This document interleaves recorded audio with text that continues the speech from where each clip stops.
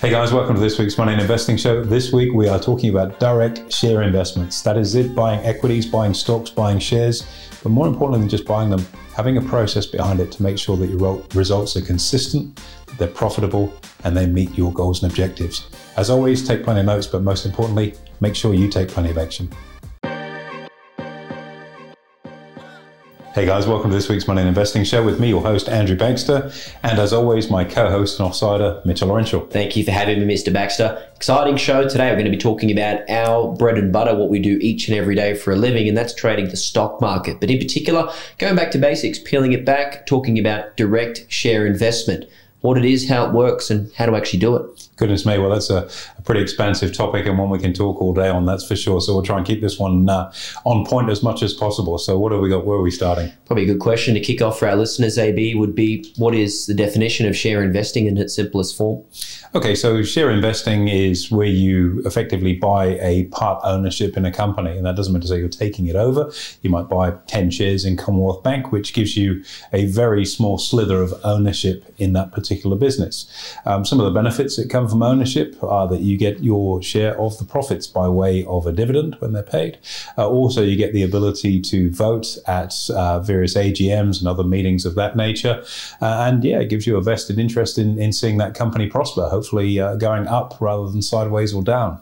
It's quite a crazy philosophy when you think about it. You actually own a piece of these big businesses. So it's Commonwealth Bank, as you say, you may even bank with Commonwealth, huge multinational business, and you actually own a piece of the business. Awesome, right? Absolutely. And I always remember, my dad said to me, don't put money in the bank, put money into bank shares. Great advice in that instance, because then instead of getting your paltry level of interest, you get to participate in the vast profits that these organizations get to make. So look, a lot of people do invest direct shares. It's obviously been our bread and butter, running a stockbroking business amongst other things. And I think it's such a terrific place for people to really get started in the investment journey, not only in terms of the financial benefits, but also I think from a learning perspective too, in that, there are some steps that are required to buy shares. You've got to have a stockbroking account, for example.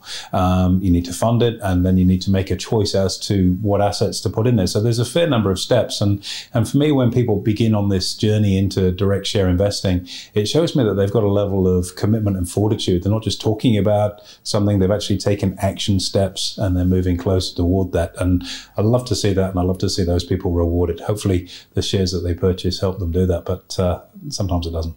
Absolutely. Well, let's dive into this a little bit more, AB. So in terms of types of shares, just broadly speaking, got international shares, domestic shares, blue chip, specky stocks. Let's talk about the differences between those. Okay, well, we'll start with blue chips. Blue chips would be the definition of the big cap type companies. So if you think about the top 50 companies in any given stock market, so if we're talking here in Australia, obviously it's going to be the big four banks: BHP, Rio, Fortescue Metals, Woolworths, Coles, AMP, Telstra, and these are all companies, CSL, these are all companies that people are very familiar with, that they probably engage in using their products on a daily basis. So they're very, very high profile brands, for one.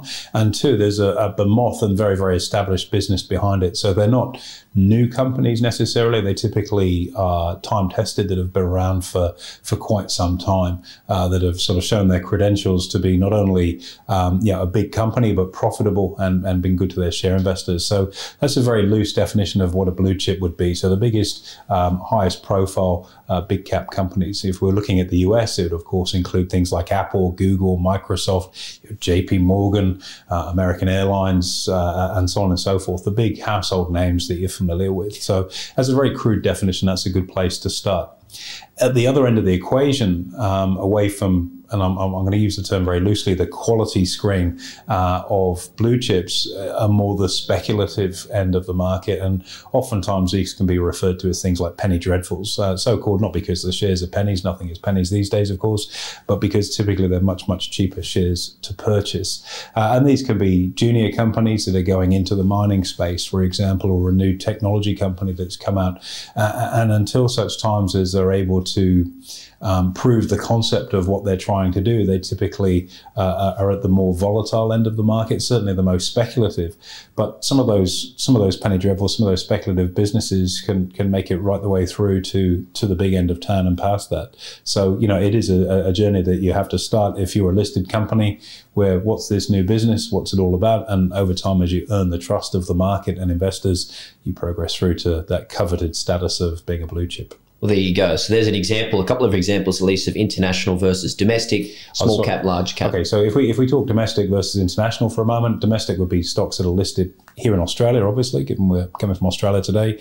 International will be stocks that are listed on the major global exchanges around the world. So, they could be RBS in the UK or Pfizer in the US, to give you two examples. And when you talk to people about starting that journey into direct investing in shares, you want to make it very easy, low friction, so they can get started. And oftentimes the easiest way of getting started is to invest in your local market, where you understand, or maybe at least know something of the businesses. And typically broking platforms, because you're going to need to be able to buy your shares, ordinarily cater for the local market that they trade. So most people, when they start out, their portfolio is very, very heavily focused domestically. Arguably, that could and should change over time. And I think we've talked about this previously, where, in a regular financial planning model, the focus for lower risk investing is domestically, and then a small smattering of international shares to give you some color. Yet, the Australian economy is such a tiny proportion of the globe, 1.6% of the global economy. Having all your eggs in one basket of a very, very small blip on the radar of what the global economy is all about, to me, it makes far more sense to go for those big global brands, which by definition means trading in the US market. So Absolutely. I think being open to international shares is very important. There can be some challenges to that, and we'll talk to that, I'm sure, as we get into a little bit more depth. But now we're looking at blue chips or speckies, and we're looking domestically and internationally. Great place to be kicking off. So really 3 reasons why anyone would buy a direct share, AB, is for capital gains over the long term. It's for dividends, for income, or to reinvest dividends. So let's talk to each 3 of those individually, what they are, why they're good, or why they're maybe not. I think, buying a share, and I've met hundreds of thousands of clients over the years. You get people come in and I've got a portfolio of shares. My dad set up, or my mum set up a portfolio of shares for me when I was born, and they've inherited this portfolio of typically blue chips, and some of them don't exist anymore. Others have done tremendously well, and that notion of buying them for a capital gain is the overarching reason for doing it. People don't buy shares in the stock market because they're bored. It's the idea is to see that money grow and grow by the share price appreciating, and that can be a very, very powerful model. And if you look at just some of the success stories, CSL being a very good example of that, of an Australian company that's gone on to conquer the world in the particular area that it's in. Prior to it being taken over by Square, you look at Afterpay, great story, something listed for $5 and you'd have got out of it for close to 40. Great, fantastic 800% return on your money. And these are the sort of stories that everyone wants to hear to generate interest in wanting to invest in stocks. But what if those stocks haven't really gone up over the long term? Maybe they've ground a little bit higher, but they've never been that spectacular, double, triple, quadruple the money you put down. Well, the other reason, particularly in blue chip shares, is that each 6 months or annually, depending on the company's policy, we spoke earlier, if you're a shareholder, you get a small slither of ownership in that business, which means you're entitled to your cut of the profit when it's divvied up. And that's paid out by way of a dividend. As I say, typically 6 months, sometimes annually here in Australia. And so every 6 months on top of your ownership of the shares, you receive a check in the post, or an electronic credit these days, of your entitlement of that profit, which is great because I guess it's free money for a lot of people. It's very passive. You've just owned the shares. You haven't had to do a paint job or put a new carpet in. It's just moved along and you've been paid for your stake in that business. The flip side to getting a dividend, of course, is usually the share price drops a little bit in the immediate aftermath of that dividend. But over the long term, if you're someone that's going to hold it, you expect the share price to then recover and move higher.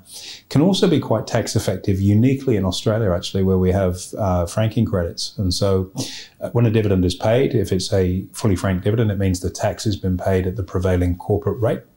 And then if you've received that dividend as income, the tax already paid at, say, 30%. So you only need to pay a top up if you're on a higher tax rate than 30%, or if your tax rate is lower than 30, you get a credit. So there's an element of tax effectiveness with that too, which makes it very, very attractive.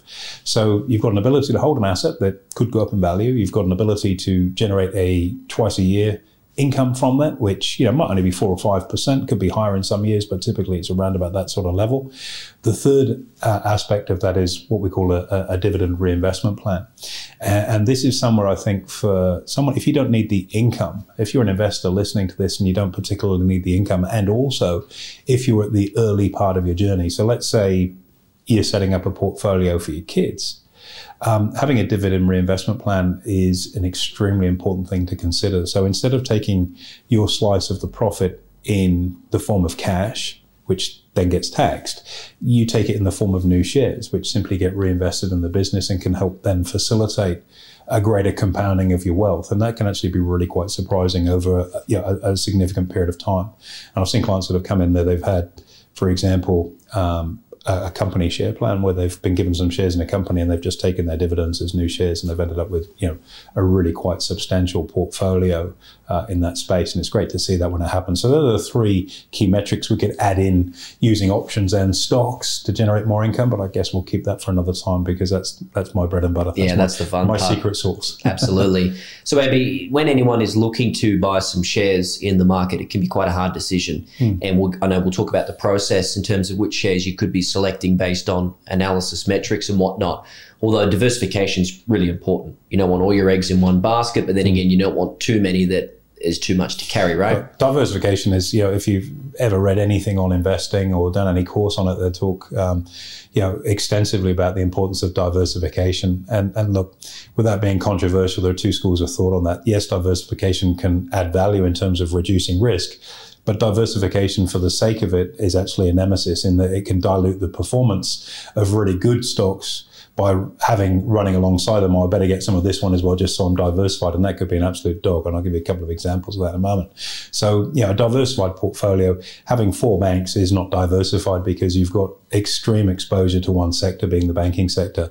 So having some banks, a supermarket, a couple of mining companies, an insurance firm, and some other peripheral businesses, maybe a couple of tech stocks, starts to offer a little bit more diversification. But, I'd argue that if you want diversification, just buy an index tracking fund, or better yet, buy an ETF, because that's going to give you perfect diversification. So it's a bit of an ambit point from a risk management perspective. I like the idea of a concentrated portfolio if you've got a sufficiently strong view on something. So let's say you've got a strong view on banks, in which case you've got a couple of banks in your portfolio. But in order to diversify, you've added in Telstra and AMP, a telecommunications company, and dealer group or life insurance company to sort of spread your risk out. Now, you've done very well holding the banks, but if you look at the, say, 20-year performance of AMP and Telstra, then I'll pick those two examples because they're two of the most widely held blue chip shares in Australia by mum and dad investors. They've been absolute dogs. At one point in time, AMP was up in the high 20s and 30s. Now it's $1.50 or less. So you've had an enormous denigration of the value of your capital. So we talked previously about the notion of buying shares for those 3 reasons: capital growth, a dividend, or a dividend reinvestment plan. Even if you've received dividends on AMP, you're so massively behind in terms of what your money is worth now, simply because you held the wrong stock over the wrong period of time. And I guess that's what share investing is all about. It's identifying good quality companies. And then second to that, and we'll get onto the process for this in a moment, I'm sure, is identifying when's a good time to buy them, or better yet, when's a good time to sell them. The other alternate on that example, of course, would be Telstra, which, again, if you bought Telstra 1 and 2, you're probably in for north of $7 for the 2. And, you're looking at an investment now that's worth about $4.50. And they're not unique to the Australian market. If we look at it on an international basis, let's say we're talking about the US market and you felt that to diversify, you needed 2 really good quality apple pie American blue chip companies, and you happen to add in AT&T, which by coincidence with Telstra as a telco, look at its share price performance over the last 23, 24 years. It has been horrific. Another stock that typically people would have in a portfolio in the US would be something like GE, which under Jack Welch, its former CEO, was arguably one of the better businesses from a dividend perspective. But when you actually look at the capital performance of its shares over that period of time, it's been over a 20-year period, it's been woeful. So just holding good quality or big blue chip companies for an extensive period of time doesn't guarantee you're going to make money. So there needs to be a process to sift out what you should hold, irrespective of time frame, versus what you should flick. And that becomes quite confronting because we mentioned that there's effort involved buying shares. You got to open a broking account, you got to save some money, you got to fund that account, you got to make the decision of what to buy, and then you got to have the courage to hit the go button or pick up the phone, talk to your broker. Even harder than that is that decision to sell, because psychologically, when you own something, you feel far more connected to it, and learning and letting it go is quite a hard thing to do. That endowment effect can kick in. So having a process to replace that and perhaps take out some of the emotion is absolutely critical if you want to be successful at this. So in terms of the process, AB, you've got me curious. Let's talk to what that is. Fundamentals, technicals, quants. Let's talk about how they overlap. The idea of all of this is not to blindly hold shares. And I think, to segue into that process, we talked previously about shares being quite passive, where you can hold them and receive your dividend. But rather like a garden, you do need to tend it. You do need to make sure that it's keeping pace. The shares are still relevant to today's world. And this is something that's extremely important. So reviewing your holdings, and we talked, for example, about having a money date. Even if you did that once a month is very, very important. It's probably not quite enough if you're a direct share investor, but nonetheless, I think it's really important to assess the viability long term of where you feel this investment is going to go. And I guess the example I would use is that you always want to invest in companies that meet a couple of criteria. Number one, they provide a good or service that people want, or better yet, people need, because there's always going to be demand for that. And this is why in times of crisis, things like utilities can be quite a good or safer investment, because you need the power on. So they've then something that you have to have. So that's the first sort of layer of analysis. The second thing is that you want companies that perhaps are a little bit forward-looking, in that they're in tune with what's going on in the economy, and they're constantly reinventing themselves to be positioned to exploit that. I'll give you a couple of examples at the moment. Amazon is a really good example, which started as an online bookshop. Now you can't even see books on the front page of Amazon because its business has evolved so far past that, because it's a very, very smart business. Yet to the outside, it looks like it's the same company that just sells stuff online that gets delivered to you, but the nuances of what's changed within that business are incredible. Another good example of that would be, if we were to talk about Blockbuster Video, which in its day was an incredible business, before your time, I would imagine. But I remember going to Blockbuster. That was awesome as a kid. In the kids section, yeah. It was great. Yeah. Never returned them either. The interesting thing with Blockbuster, I mean, it was a fantastic business during its time, but it failed to recognize the shift online. And interestingly, not only did it fail to recognize the shift online, but it failed to recognize the opportunity that Netflix presented, because Blockbuster actually could have bought Netflix for about $70 million. And they kicked him out of the office. Who'd be interested in on the line? Ridiculous. People want DVDs. That's what it boils down to. Now Netflix is a multi-$100 billion business, and Blockbuster is gone. And that's something that's really important to acknowledge. So you could have been a great business at a point in time, but you've got to be investing for what the company's going to do in the future. And in a way, it's just like driving a car. You look out the windscreen at what's coming towards you. If you want to successfully and safely drive a car, if you spend all your time dreaming and looking in the rearview mirror, you're going to rear end someone or have an accident. So companies that are looking at their past, it's an archaic model, and AMP is an extremely good example of that. Whereas, you want companies that are really forward-looking and seeing what's coming on over the hill and positioning themselves to be able to really capitalize on that. So how do you go about doing that? And I guess the process, if we dive a little bit deeper, and I'm going to go too deep on this because we provide a huge amount of support and education on the specifics of this. I love process. I know you do as well. And it's why we work so successfully together in terms of the way that you service our clients and you provide the trade ideas, particularly that the clients take, is because there's a process that sits behind it. And you can't have something that's too complex, because if it's too complex, nothing ever actually quite meets the process. So you operate outside of it, you're out of control. And if it's too blunt at all, it doesn't add any value. So achieving that balance between is very, very important. And over the years, I guess our IP that we've developed is exactly that. So in the first instance, I mentioned that buying shares is about finding a good quality company that's relevant today. So let's call that fundamentals. So you're looking for a business that sits well in the current economy, that provides a service that people want and need, double whammy, and does so in a way that's quite profitable. Okay, that would be a company on most metrics that are pretty good. I haven't added an ESG screen on that. It's not our obligation to do that, purely and simply because our clients of their own volition can then work out whether it's something that fits their belief system. So fundamentally, we found a company that's a good business, that people want to own its products that it manufactures. So that's our definition of good business. There's a little bit more to it than that in terms of how it's affected by news flow and things of that nature. The second part of that is, when's a good time to buy it? When is it value? And to help us with that, we use technical analysis. We use charts. Charts are fantastic tools. They are the best thing for helping you with your timing. But just because they're such a good thing, using them on their own, just like anything, if it's used on its own, my frying pan is fantastic, but if I don't use a spatula to turn the kids' pancakes over in the morning, I'm either going to drop them on the floor trying to toss them, or they're going to burn. So I need the spatula and the fry pan to make good pancakes. Simple as that. And technicals on their own, good as they are for timing, do not present the full story. And I've seen over the years, people get very deep in that rabbit hole where they only use charts, and it's kind of, how do you explain September 11 and the 35% drop in the market? Just looking at the chart, you need to know that there was a terrorist attack. So those two things together, technicals and fundamentals, can be very useful. Technical analysis, and this is a warning for everybody listening to this, is a massively overcomplicated area. Keep it very simple would be my advice to you, and I've made millions of dollars by keeping it simple. Using tons of indicators can start to have a diminishing return, notwithstanding it makes it very hard to understand what's going on. So keep it pretty simple. But if you can use that tool to help you when you're looking at what you think is a good quality business, to determine when's a good price, or what is a good price and when's a good time to get in, and what's a good price and when's a good time to get out, is really the guts of what technicals are at. So now you've got a reason to own the shares, and you've got the ability to time it. The third component, what we call quants. So these three are kind of like a Venn diagram, if you imagine it drawn out, where those three circles overlap. That is where we want to play, because that's what we would consider to be a high probability trade. It's a great quality business. We've got our timing to decide when we want to get in, when we want to get out, and the prices associated with it. But the way we use quants is to provide a really dynamic risk management tool for our clients. So not all stocks are the same. And in just the same way, not all food is the same, if I can use this analogy.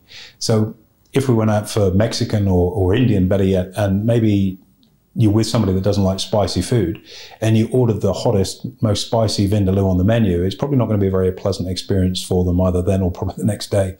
And so ordering something that's far more mild, a butter chicken, is a good place for them to start, because it's commensurate with their taste buds at the time. And as they get more familiar with spicy food, they might choose to crank it up the scale a little bit. And maybe they do end up at Vindaloo, but that's not the place to start, because it can be a turn off for a lot of people. Well, in just the same way, we can use a similar scale for stocks, where you can have stocks that are very spicy, or you can have stocks that are very mild. And if you're dealing with someone that's brand new to investing, putting them into a spicy stock is going to be very stressful, because the price is going to move around a lot. It's going to be very, very volatile.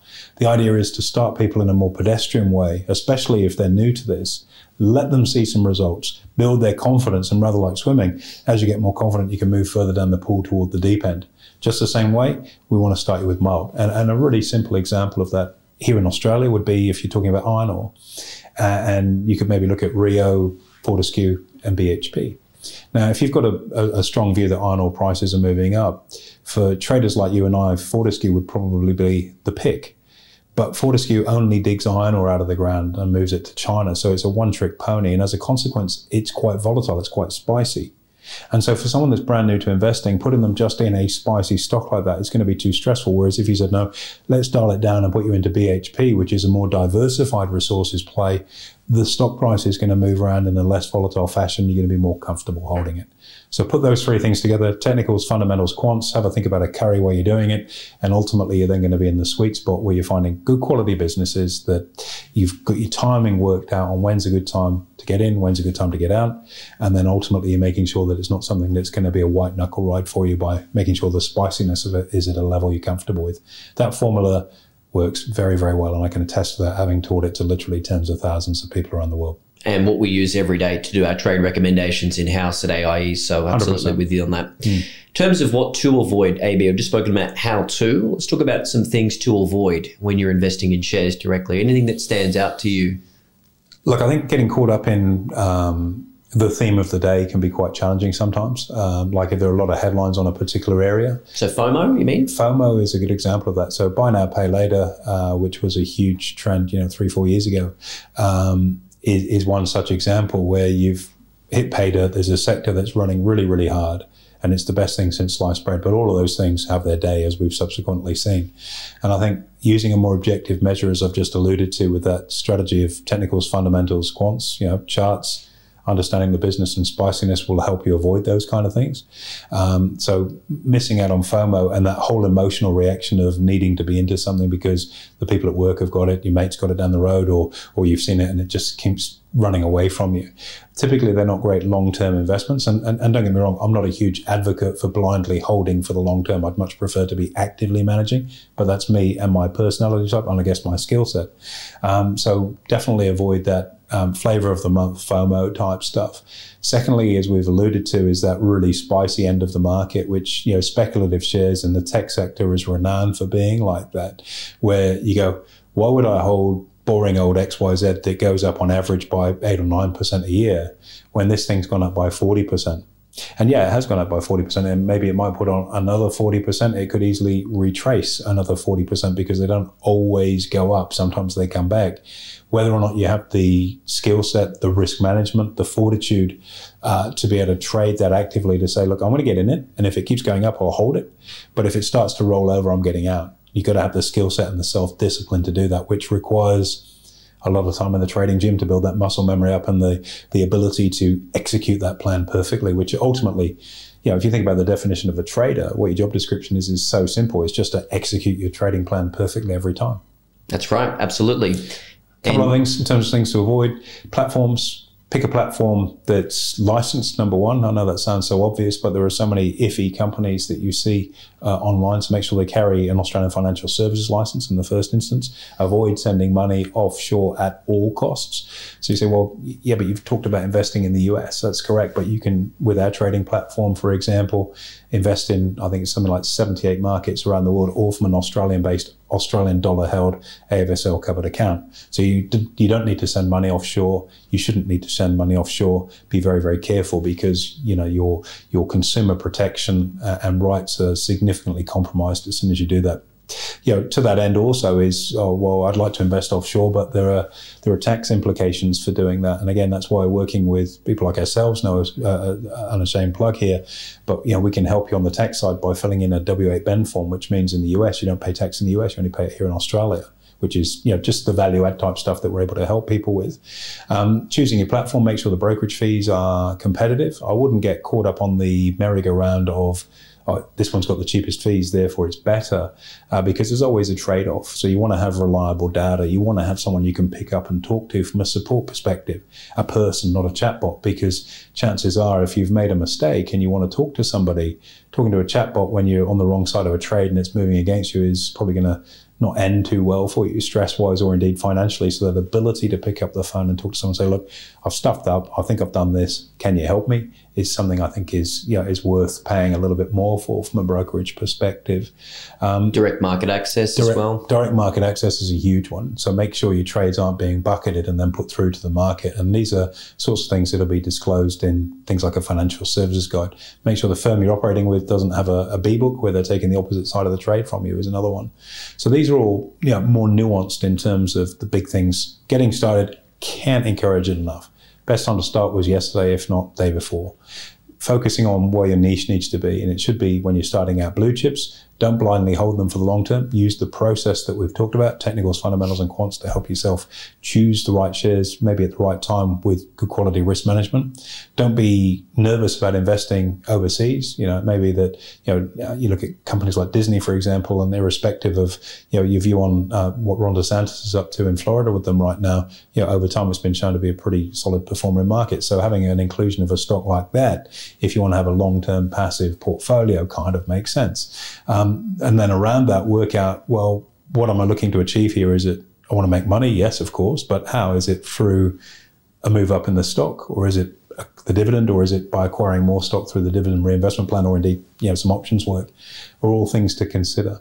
But the best advice I give anyone is get started, but there's always a but, get started in the right way. And I think, personally speaking, and having, owned a couple of retail brokers over the years, and a broker dealer in the US, the scariest thing to see is when someone opens a broking account and they go, I'm going to put 20 grand in, or 50 grand in, or 10 grand in, or whatever the number doesn't matter. It's significant for that person. Okay. So it's not about, that was a bigger amount. It's a significant amount for that person. I'll put some money in and I'll give it a go and see what happens. It's just about the worst thing you can do. And I could, you just see it when you look at the account performance over time. They just get belted and their account, eventually dries up and is gone. The best thing you can do is invest in your education at a level to start in the right way, because if you start properly, learn it once, learn it right, live off it forever is something, I'm fond of saying, for the simple reason that if you start this journey properly and start to see a result, you'll commit more funds to it. And if you commit more funds to it and you're doing it right, you'll make a fortune. If you fly by the seat of your pants and you follow a few people at work, or, see what's going on online, or just give it a go and try and pin the tail on the donkey, the probability of it working for you is so tiny. It's your money you worked hard for. You've got a fiduciary duty as the person that earned that money to invest it with the same level of effort and diligence that it took you to earn it. And that means making sure you have a process. That means you strip out the emotion. It means using the right kind of tools. And more importantly, you're doing it for the right reasons for you. So it might be you're setting up a portfolio for your kids. And that doesn't mean to say, well, I'm buying, and I've got 5 kids to set portfolios up for. A lot of shares to buy, yeah. And I wouldn't just blindly go and put a stock in there and say, by the time you get to university, you'll be paying tuition fees with that stock, because the business could be gone by then. It's a question of making sure that, just like the garden, you mow the lawn and you trim the bushes just to keep it looking clean and tidy and moving forward, pull the weeds out, that sort of stuff. And it's just the same with a stock market portfolio. Learning how to do that is priceless, because it's probably, in my experience, the only truly scalable business. It doesn't matter how much money you want to put in, you can scale to that level. But you can only scale when you're confident in what you're doing. And the only way you can be confident in what you're doing is to achieve results. And the only way to achieve results is to have learned what you're doing. And the only way to have done that is to start properly. Well, there you go. That sounds like a pretty good plan to me, AB. Very nice. It's what it's all about. Got to have a plan. If you haven't got a plan, you're planning to fail. It's as simple as that. Follow the process, dig in. As I say, this is our backyard. We have a ton of resources, and I could talk all down this. I love opening that door of opportunity for people so they can have a better quality of life. I know when I first started investing when I was a kid, I didn't have a clue what I was doing. I bought some shares. I lost all my money just before the 87 crash, to date the story, October 87.